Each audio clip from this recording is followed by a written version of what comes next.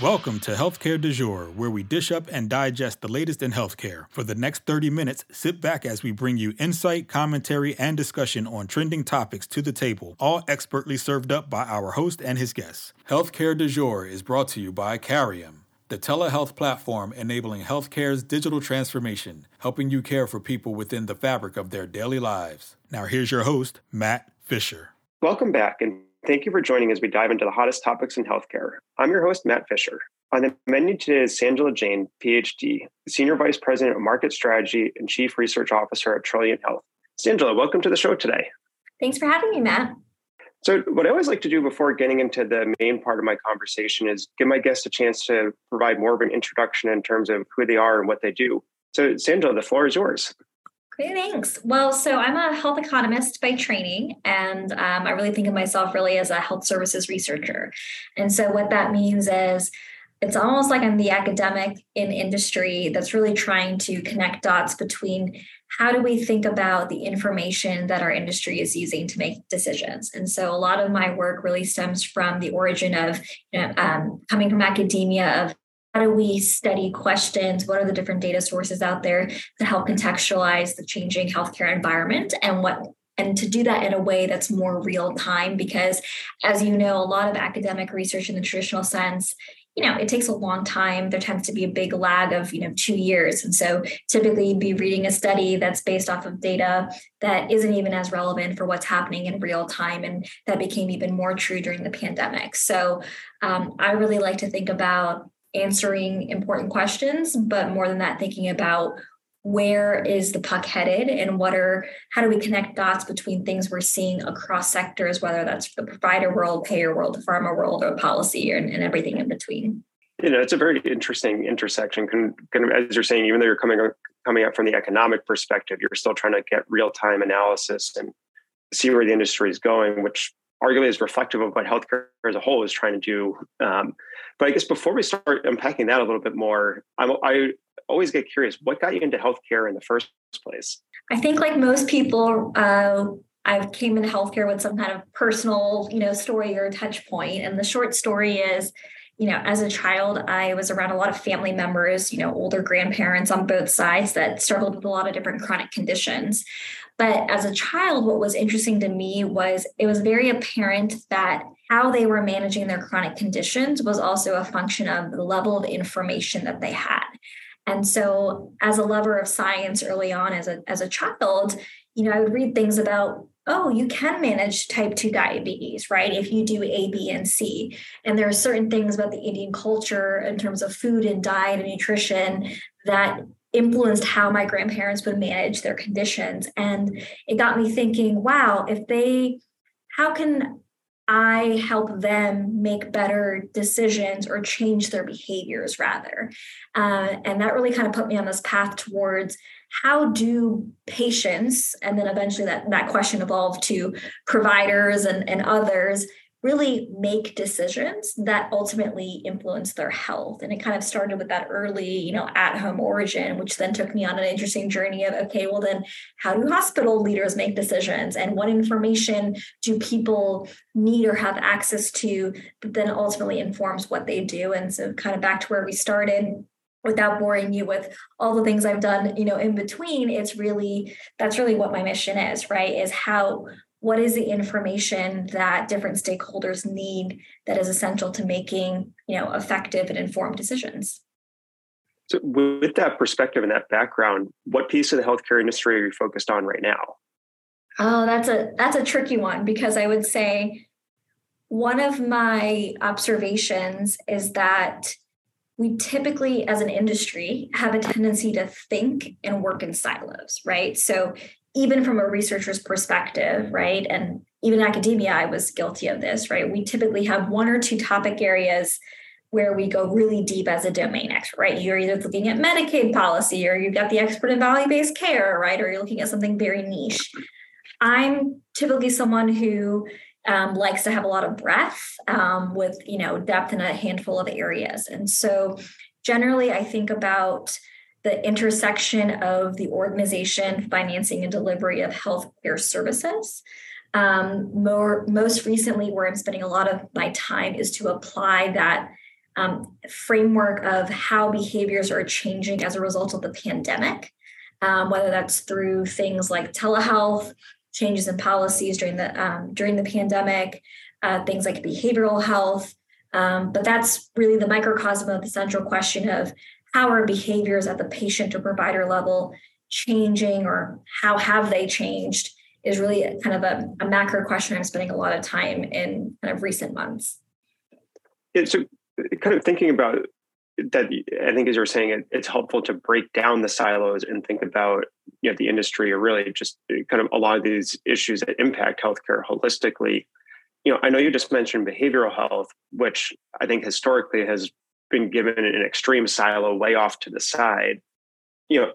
I guess, is that an accurate picture of, if we had to draw a line somewhere, like how behavioral health was treated pre-pandemic, or kind of, how would you describe the behavioral health landscape looking back a couple of years at this point?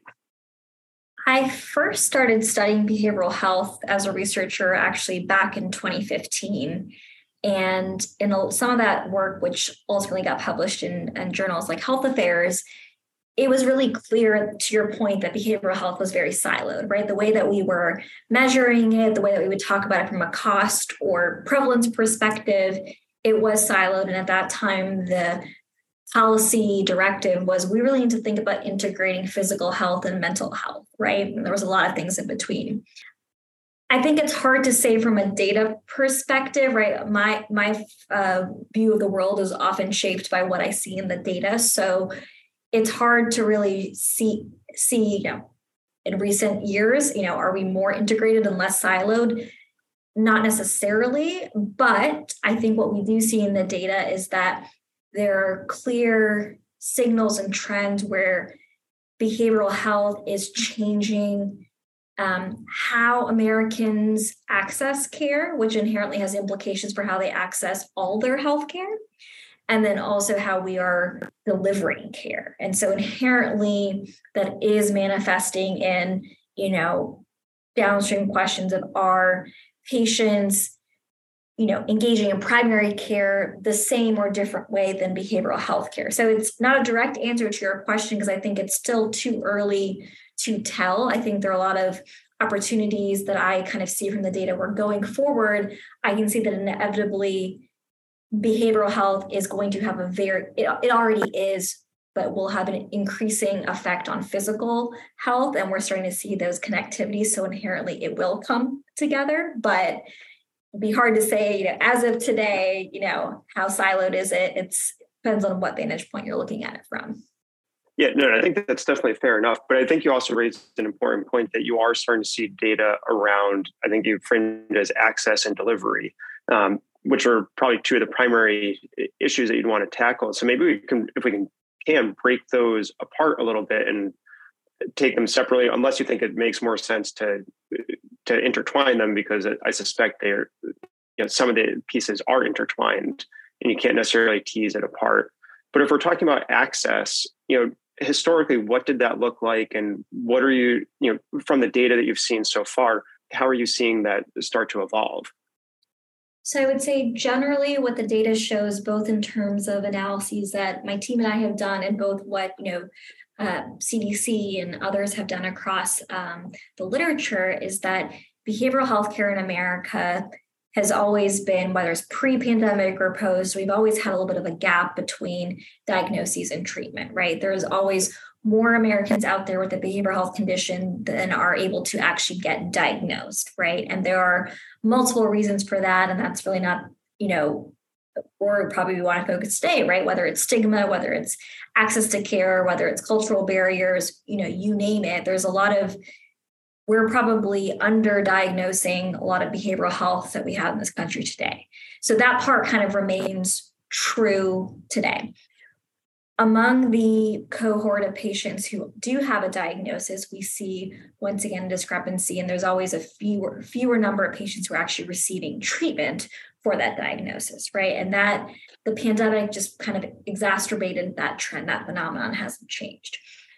What we saw kind of pre-pandemic from an access point of view, at least from a care setting perspective, is it was no surprise, kind of well established, I should say, rather, that the emergency department was a common setting of care in which we would see a lot of behavioral health patients come in, whether that was for substance abuse or other disorders. And a lot of that was attributed to the Medicaid population, right? Just given the nature of of what we're used to behaviors there.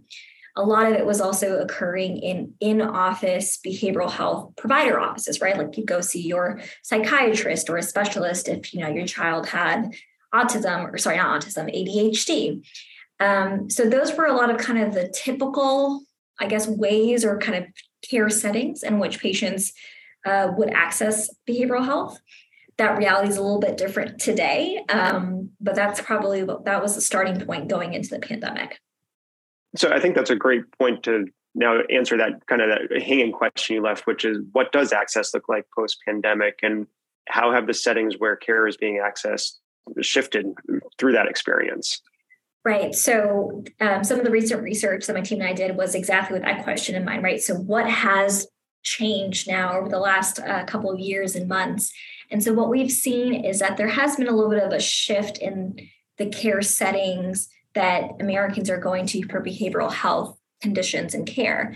And most notably, we've seen a slight drop in emergency department volumes, which is interesting given that we also saw during the pandemic significant growth in the Medicaid program, right? And so you might superficially at least hypothesize that, well, if Medicaid has historically been the driver of behavioral health related volumes in the ED, if we're going to see growth in that program, more Medicaid beneficiaries, maybe ED volumes would actually go up. They actually went down slightly. We saw a notable shift, of course, with telehealth, right? The one thing that the pandemic really changed was access to virtual care and telehealth as a care modality. And so by and large, the use of telehealth for behavioral health care really is what saw the greatest change across all care settings from, nearly 45 times more, because of the pandemic. So did other care settings have an impact? For sure, right? Because now with virtual care as a very popular modality, then in-person behavioral health specialty care, right, in office went down a little bit, right? So we saw a little bit of a redistribution of care settings in which telehealth really was the most popular setting today, which was something that just was not true before the pandemic. Yeah, and I feel like I've often seen kind of that data that with telehealth, especially for behavioral health and mental health, that saw the greatest increase in utilization. And then it's also seen the greatest sustained use kind of as the pandemic has progressed. And we're starting to get to this phase where maybe I don't know if it's mid-pandemic, post-pandemic, kind of how to frame it. But is that supporting the data that you've seen so far as well, that there is this, I guess compared to, call it physical medicine, still that big gap in terms of, how services are being accessed, and have you seen that kind of sustain? Absolutely. So separately, when we just look at telehealth use, to your point broadly, even beyond behavioral health, at the peak of the pandemic, right, we saw that go up and then it started to taper down. What we see in the data is that the majority of telehealth volumes today, the kind of sustained use, as you call it, really is behavioral health care. And so to put that in more of a patient level perspective, right, we looked at data of number of telehealth visits, across the American population. As a benchmark, you could think about it during the pandemic, about a quarter of Americans used telehealth at least once in kind of 2020 or 2021. Of that percentage, half of them used it one time, right? And those that used it one time used it for kind of a COVID-related, thing. The rest of the utilization is pretty much all behavioral health, right? And that's where you see a lot of your super utilizers, where you have individuals using it for multiple visits, which makes sense, if you're using it for therapy. From an economic perspective, right, it also checks out, right? So you think about in health economics, substitute versus complementary goods and things like that.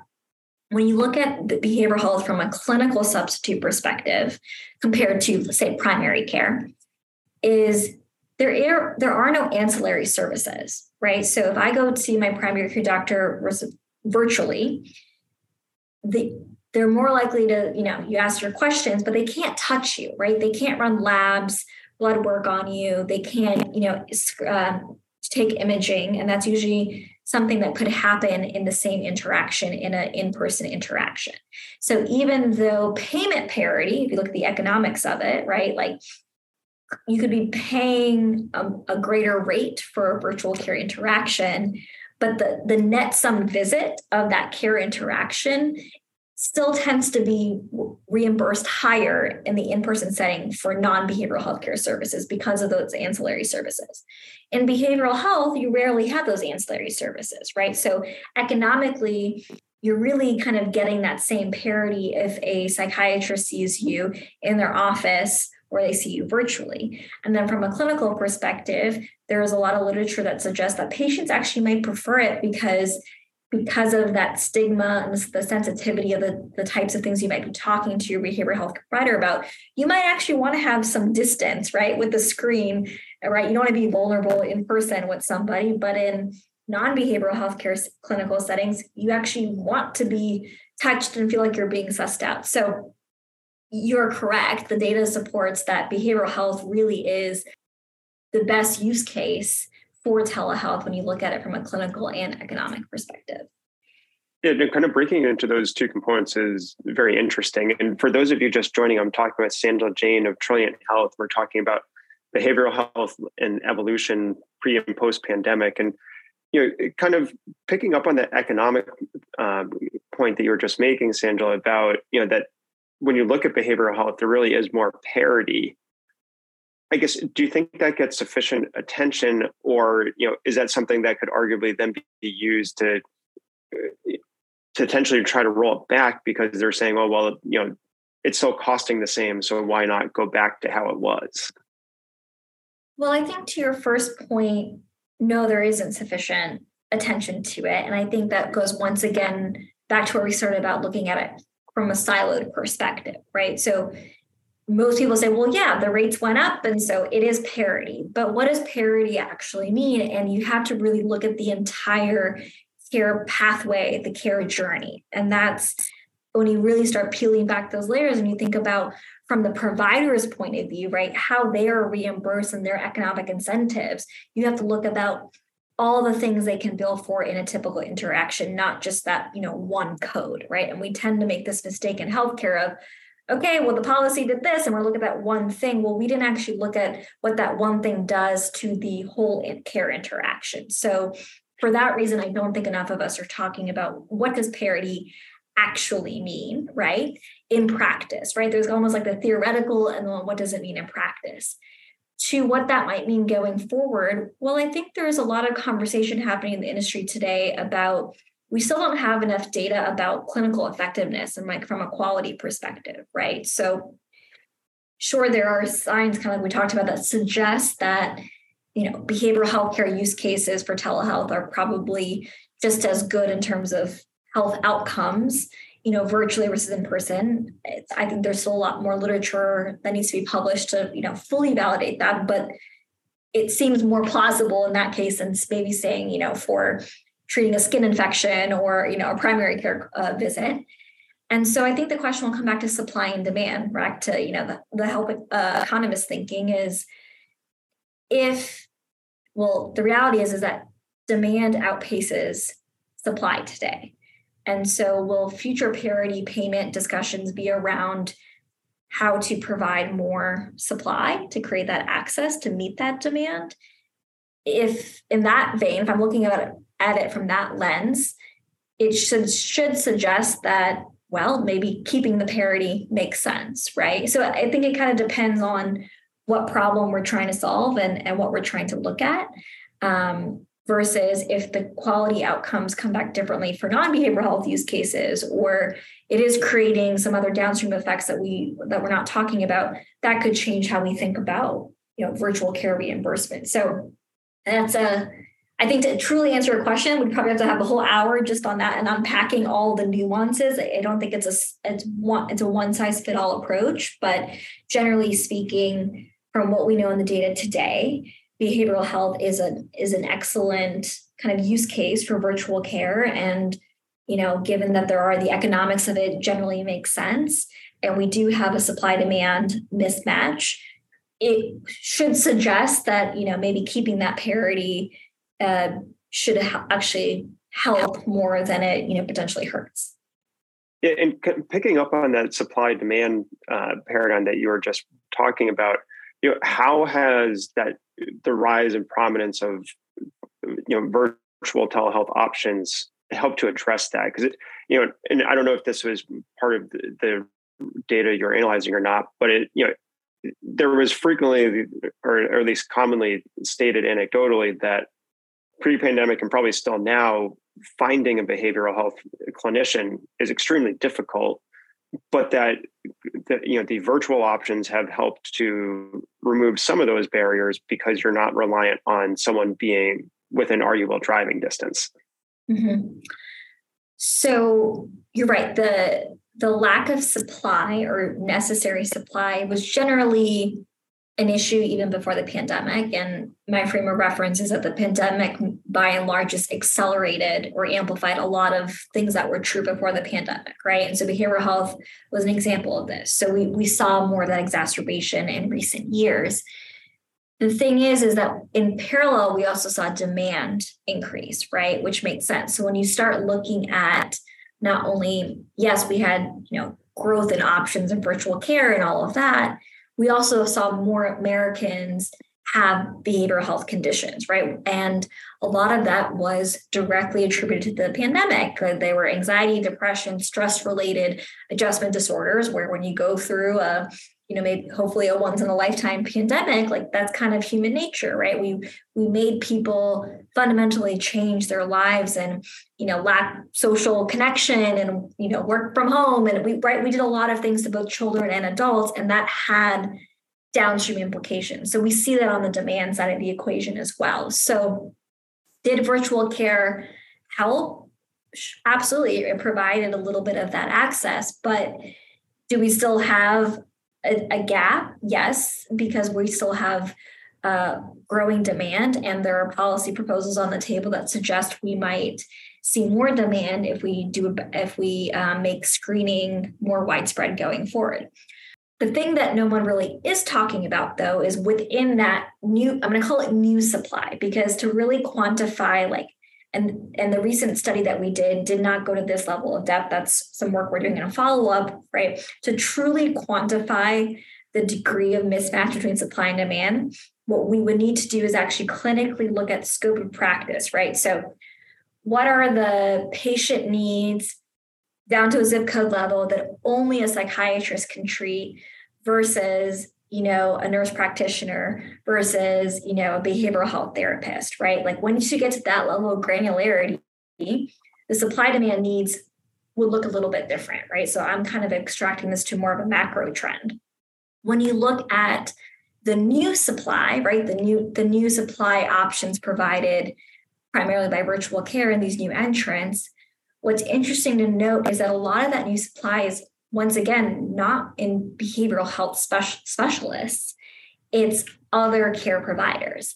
And so what you see, and this is a notable kind of change that we've seen in how patients are being treated for behavioral health conditions, is that a lot of the care rendered virtually is coming from primary care providers for behavioral health conditions, whether that's a nurse practitioner, a PA. That's been a lot of the type of provider rendering care. So said differently, it's not like all of a sudden, because we have more virtual care options, that we have more psychiatrists, right? We still have a shortage of psychiatrists. And, we have some data in our study that talks about the average age of psychiatrists and how they're generally an aging workforce. And so, right, we're going to see more of that strain on going forward in the behavioral health economy. So to really think about a tactical solution, we really have to start mapping, okay, so it's actually a conceptual question, and I'm not a clinician, but who are the best provider types to treat anxiety? Who are the best provider types to treat depression versus ADHD or substance abuse disorder, right? The answers to those questions would also change what our supply needs are. And to one of your earlier questions about care integration, right? Like, I think that's a big question we have to answer as a society, right? Like, to what extent does behavioral health care need to be integrated in primary care? Have we trained our primary care workforce to effectively diagnose and treat behavioral health conditions? Or is it for select conditions? Or is it just for diagnosis and not treatment, right? So there are a lot of these clinical questions we really haven't started unpacking. And until we do that, we're not really going to have a true, like a very detailed picture of exactly what we need on the supply side to meet that growing demand. Yeah, there's certainly a lot of nuances in what you just covered, but it seems like one of the more important ones is the fact that, as you said, just because there's been this increase in access, the access, I think, as you said, hasn't necessarily been to behavioral health specialists. It might be to general primary care or, some other group that's being set up to, help with the services, which probably goes into a question of what type of care is actually being rendered in those instances. And is it the right type of care that the patient or the individual, optimally should be getting at that point in time? Or is it they're just being kind of pushed to receive the types of services that the company that's set up that availability wants to be pushing out? Mm-hmm. So that basically tees up the next, I would say, big macro trend that we've seen of what's changed now. So we talked about access, now thinking a little bit more about treatment and care delivery. We've seen that that across all age groups, the rate of Americans on behavioral health related prescriptions has been on the rise, right? And that is increasing. So I will share my personal hypothesis, right, going into the study, was that I thought, more virtual care, more telehealth, maybe that's going to lead to more therapy, right? You can have more of those visits. That didn't actually play out in the data. What we did see was more medication. And you saw that not only by more age groups, right, but we saw in some conditions. So we looked at, in this particular study, ADHD is a great example, right? So you'll see that across the American population, there are more prescriptions for Adderall than there are diagnoses of patients with ADHD. Now, there could be many reasons for that, right? But just taking some of these points that we've seen prescribing go up, a lot of that prescribing is being rendered by primary care. You start, asking these questions of what does that mean going forward? When you look at stimulant prescribing, for example, right? Like as a whole category, so beyond just Adderall, we saw that pre-pandemic, so in that 2017, 2018 timeframe, of all stimulant prescriptions, it was like less than 1% were being rendered via telehealth. Today, that number is close to 40%, right? Now, some of that is probably warranted and needed in terms of promoting access. Some of that may be not warranted, right? And once again, not as a clinician, I can't pass judgment on that from the data that I have access to. But these are notable shifts in the care delivery patterns that we're seeing. And it's worth paying attention to really start asking the questions, is this the right way we want to be treating and managing behavioral health conditions in this country? Are there adjustments we need to make? And if so, what does that look like? Believe it or not, we are already out of time. I want to thank my guest, Sanjula Jain, for a great conversation today. Thank you, Matt. It's been a pleasure. And thank you to everyone listening. Keep the dialogue going and connect with me at #HCDEJURE. I'm Matt Fisher. Until next time.